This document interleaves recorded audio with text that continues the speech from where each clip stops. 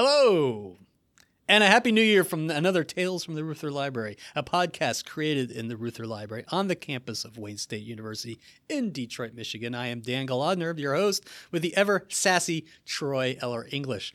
Troy, how was your New Year's? Oh, it was delightful. I ate lots of cookies. Cookies? And pie and cake. You drunk it down with what? Water. Really? You celebrated New Year's Eve with water? Milk. All right, folks. On this episode, we are talking with our amazing airline pilot's archivist and sound music guru, Bart Billmer. Bart has digitized some tunes from our folklore archive, and we talk not all about the digitizing process, but who we digitized. He digitized two blues legends, Sippy Wallace and Son House. So he'll give us some important bio information about these people, and we're going to play the clips from the digitizing he did. Now, I call Bart our musical guru because he created our music for the show. Troy? Bow, bow, bow, bum, bum, bum, bow, bow, bow, bow, bow, bum, bum, bum, bum, bum. Just in case you guys forgot what our intro and outro was. And music guru because not only does he know music very well, but he's on the board of the Detroit Sound Conservancy. Since 2012, the DSC has created programs and provided leadership in the preservation of the music heritage of Detroit. And I'm not really talking about Motown or the garage bands, but the sounds of jazz, blues, funk, soul, as well as a good mix of disco and techno. They not only have thousands of artifacts, records, recordings, manuscripts, and oral histories, but they have also preserved iconic items. So any of you Detroiters who remembers the Club Heaven, they have the sound system. And what I really like is that they have the Bluebird in stage, the actual stage they preserved. And for a limited time only, it's actually in the Reuther Atrium right now as we speak. And on January 23rd, the stage will be bouncing again. That's right. We're going to have a concert in the Reuther Library, January 23rd at 6 p.m. We have lined up, Bart lined up, the sounds from Melvin Davis. He is Detroit's soul ambassador, and he has played with Smokey Robinson and Wayne Kramer, and has a huge catalog of Detroit sound, soul sound. And Dennis Coffey, who was a member of the legendary Funk Brothers, the house band for Motown. And he had a hit called Scorpio back in the early 70s that went up to number 6 on the Billboard Top 100, and is the master of funk. So, folks, if you are in town visiting, come on to the Reuther. If you live here, you have no excuse but get down to the Reuther Library, January 23rd, 6 p.m. The doors open to check out a celebration of Detroit's sonic history.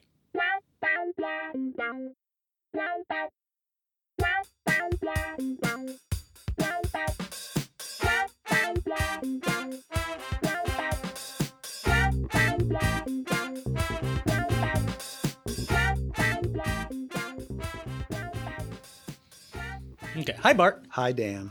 Welcome back to the chair. Thank you, sir. I missed you. Oh, I missed you too. Yeah. So I always like, your stories for us. And today we're going to listen to some audios that you digitized and a while back with the Folklore Archive. Yes. Now, for our listeners out there and newbies who are listening, could you explain what the Folklore Archive is here at the Reuther Library? Sure. The Folklore Archive was established in 1939 by Wayne State English professors and contains the oldest and largest collection of urban folk traditions in the U.S. Now, for the most part, the collection contains transcripts of oral histories that were conducted by Wayne State students. But as you said, we're going to be talking about actual recordings, and they weren't recorded by Wayne students, though they were donated by someone involved with a Wayne organization. Okay. And that's the nut bolts of it. So you were poking around this collection, and you came across a recording of Sippy Wallace. Who is she, and what did she do that was so famous, or why do you want to record it? Well, or digitize it, sorry. Yeah, Sippy Wallace was an early blues singer, and she was also a songwriter, recognizing the importance of royalties, and that was a source of income. She was raised in the South, but she made her way north around 1923, first to Chicago, where she was hooked up with OK Records, a notable label that issued a number of her recordings, both solo and with other performers, including Louis Armstrong. She stopped recording around the time she moved to Detroit in 1929 and got involved in her church singing and playing organ for decades. And yeah, she's just a notable early blues singer, and she sang songs from a female perspective, from a strong female perspective, and she had a powerful voice, but she could also sing softer songs as well. And she played with some pretty cool people too, like Louis Armstrong and for Sidney sure. Bechet. Yep. That was very impressive for the 1920s for a woman from down south coming around, and she did the tent tours as they called them. I think. Right. Yeah. And she talks a lot about those tent tour shows on the interview portion of the recording. Okay, and so she came up to Detroit, stopped singing the blues, was more gospel, working with her church. And then, of course, we have the 1960s with the blues revival, and is she rediscovered, or did she jump back in after discovering the blues was being played again? She's rediscovered, and she's brought back out of retirement. Now, it's interesting because her friend Victoria Spivey, another blues singer from the 20s, is credited with bringing her out of retirement. And during the interview, in the Folklore Archive, they don't talk about her at all as being someone who brought her out of retirement. It mostly seems to be this person who's interviewing her, who I'm not exactly sure who it is. It seems to be her manager, like it seems to be a new manager of hers. And she does sing a Victoria Spivey song, which we'll talk about in a moment.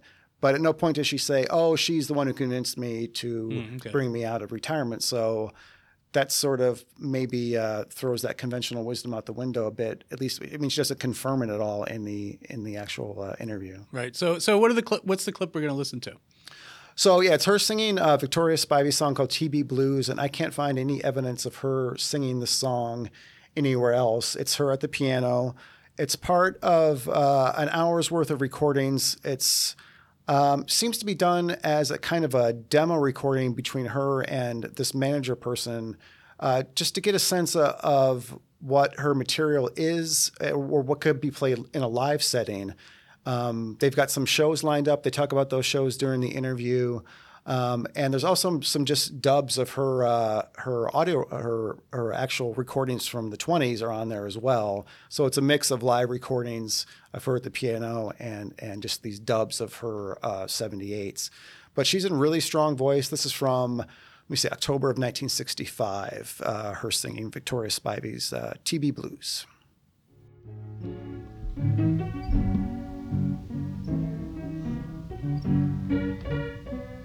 Too late, too late, too late, too late, too late. It's too late, too late, too late, too late, too late.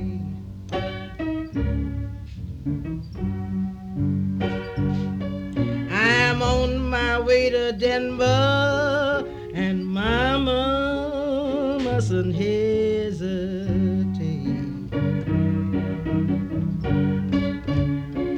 TV's all right to have if your friends didn't treat you so low down. TV's all right to have if your friends didn't treat you so low down.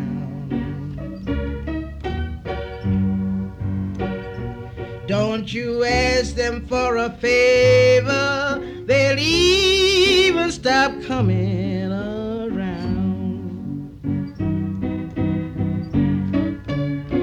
When I'm up on my feet, I couldn't walk down the street, for the men all looking at me from my head to my feet. But now the TB is killing me. I'm on my way to Denver, and Mama mustn't hesitate. TV's all right to have if your friends didn't treat you so low down.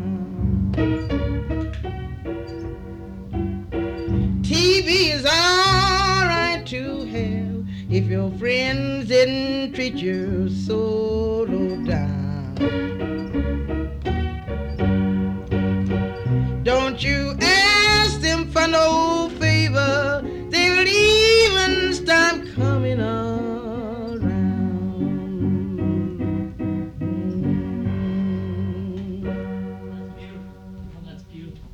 just beautiful.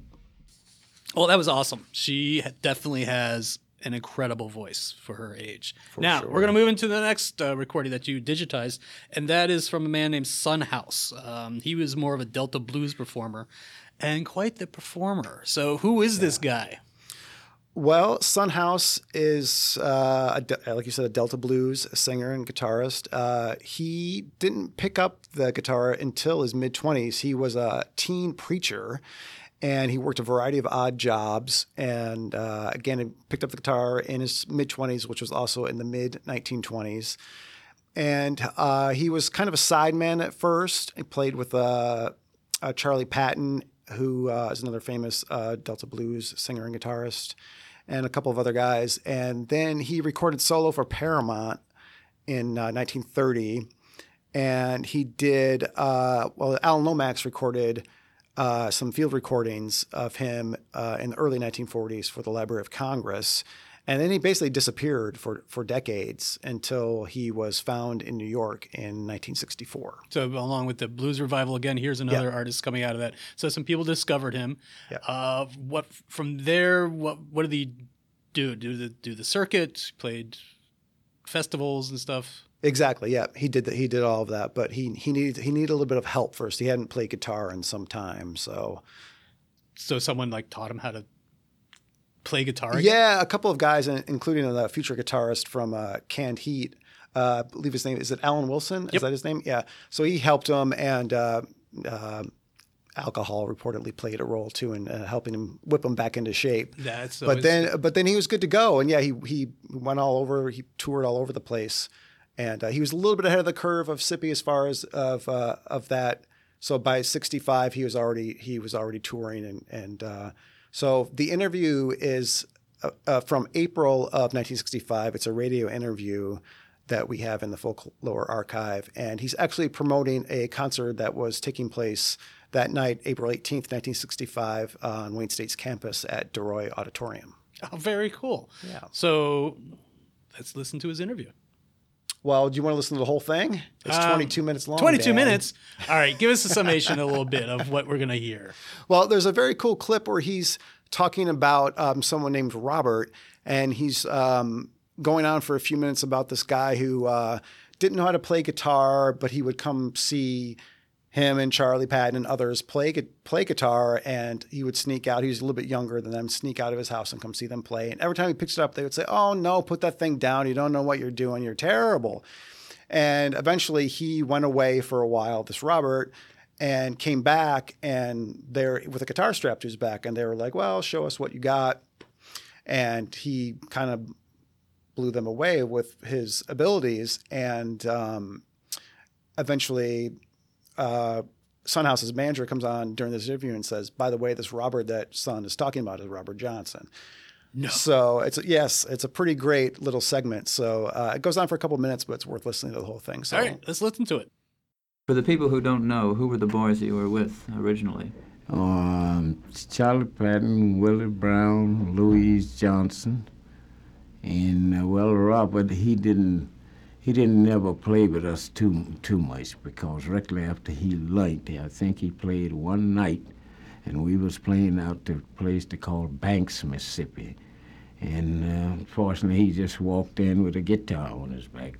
Me and Willie had never saw him play before. In fact of the business, he couldn't play.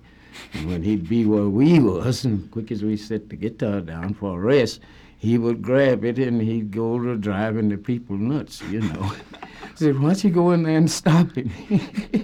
So we'd do that once in a while, but yet and still every time he got a chance, he'd try to bam on the guitar. So he run away from home. He didn't like too much of work, you know. His father was a farmer out on the man's plantation by Mr. Richard Levelman. And he'd get out the window after the old people get into bed and go to sleep if it was on Saturday night. Biggest time we'd play for the balls. And he'd climb out the window and come where we was anyway while his parents was asleep. But he just wanted to watch us, you know, making the music, and he'd go from one hand to the other and watching it. And I said, "Don't never do that." I said, "Robert, you can blow your harmonica." I said, "You can blow pretty good." I said, "But you run the people nuts when you do that. They don't want to hear that stuff you're doing." So when he came in, he ran away, and he was gone about 6 months. And then when he did come back, he come back with this guitar on his back. And he had 7 strings on it. And I hunched Willie when he was coming through the crowd. I said, Willie, look who's coming in with a guitar on his back. And he looked, he says, yeah, little Robert. I said, okay, let's see what happened. So he comes on over and he smokes and we shake hands. I said, boy, what are you doing with that thing? Noising people again? He said, well, I tell you what to do. Say, let me have your seat for a minute, too, while y'all cool off some. I says, all right, I better hear something, no noise. Okay, all right. And I got up and let him have my seat, and he started playing. We started on the outside for a cool-off, but it went to sounding so good before we could get out. Then I turned around. I said, uh-oh, let's go back and hear this. I said, listen to this boy, will you? So he done all right. So I didn't get to see him no more than in a good while. He came back through and visited his parents. And from that, he went on down to Greenwood, Mississippi. Well, he did some. That was after he'd done the recordings. So that was since then. Then he went down to Greenwood. So that's the last of I saw him, and we heard 3 different stories about him. You know, some say he got killed with a woman stabbed him with a knife, and then some say he was shot, and 3 different stories, and they just didn't actually get the real thing where he got killed for real. I might add here that while we have been, Son's been talking about the past few minutes about Robert, without any mention of a last name, this is the great Robert Johnson.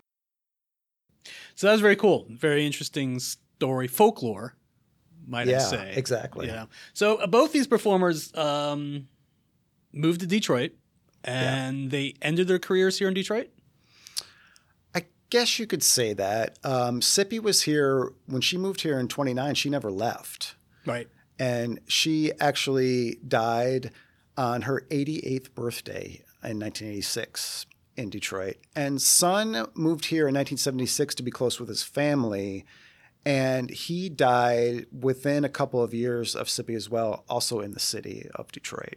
So the recording was done with Son because he was here to perform on Wayne State's campus. That's right. That was a great opportunity. And Sippy where was the recording done? It was done at her house in Detroit within a couple of miles of actually where we're sitting right now. Very cool. Now, I have a big question for you. Yes. There's a big stage sitting down in their atrium.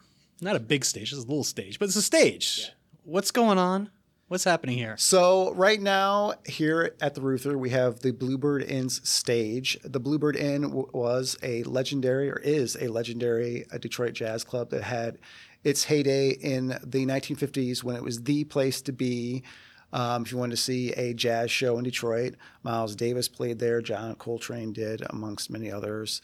And the Detroit Sound Conservancy, an organization I am a part of, salvaged the stage and restored it. And it's currently on display in our atrium here at the Reuther Library.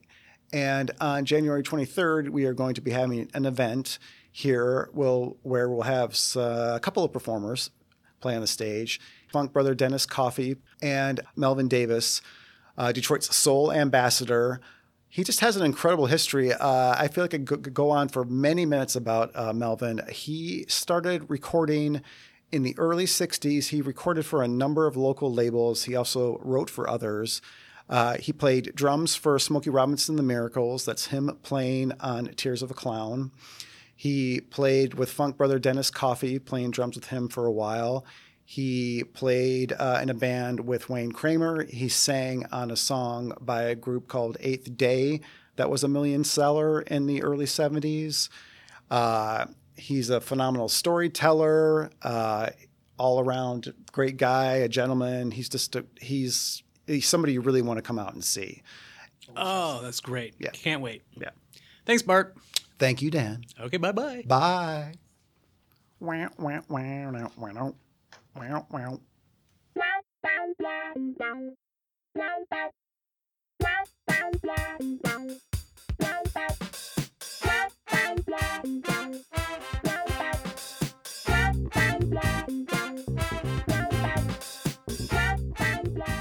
Tales from the Reuther Library is a production of the Walter P. Reuther Library of Labor and Urban Affairs at Wayne State University, coming to you from the heart of the Cultural Center of Detroit, Michigan. The producers of Tales from the Reuther Library are Dan Glogner and Troy Eller English. Special assistants from the Reuther Podcast Collective, including Bart Bilmer, Elizabeth Clemens, Megan Courtney, and Paul Neerink. Of course, this podcast could not be done without the research and the support of the entire Reuther Library staff.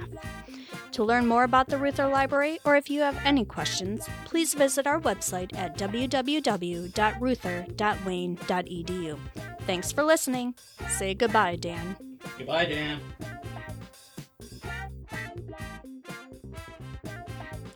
Why couldn't the toilet paper cross the road? I don't know, Dan. Why? He got stuck in a crack. How did I not know that one? My middle school brain is like telling me, like, how could you not know? Also, that's a dad joke, too. Yeah. Are we done? Are we out? Is it our system, though? Oh, okay. We haven't started. I was That gonna was the say, intro. That was the intro. like, that's what I was it. waiting around for. That was it. All right. Good night, folks. Oh, Troy's like, oh my God, I can't deal with it today. I should have taken you up on that coffee offer. Why am I still here?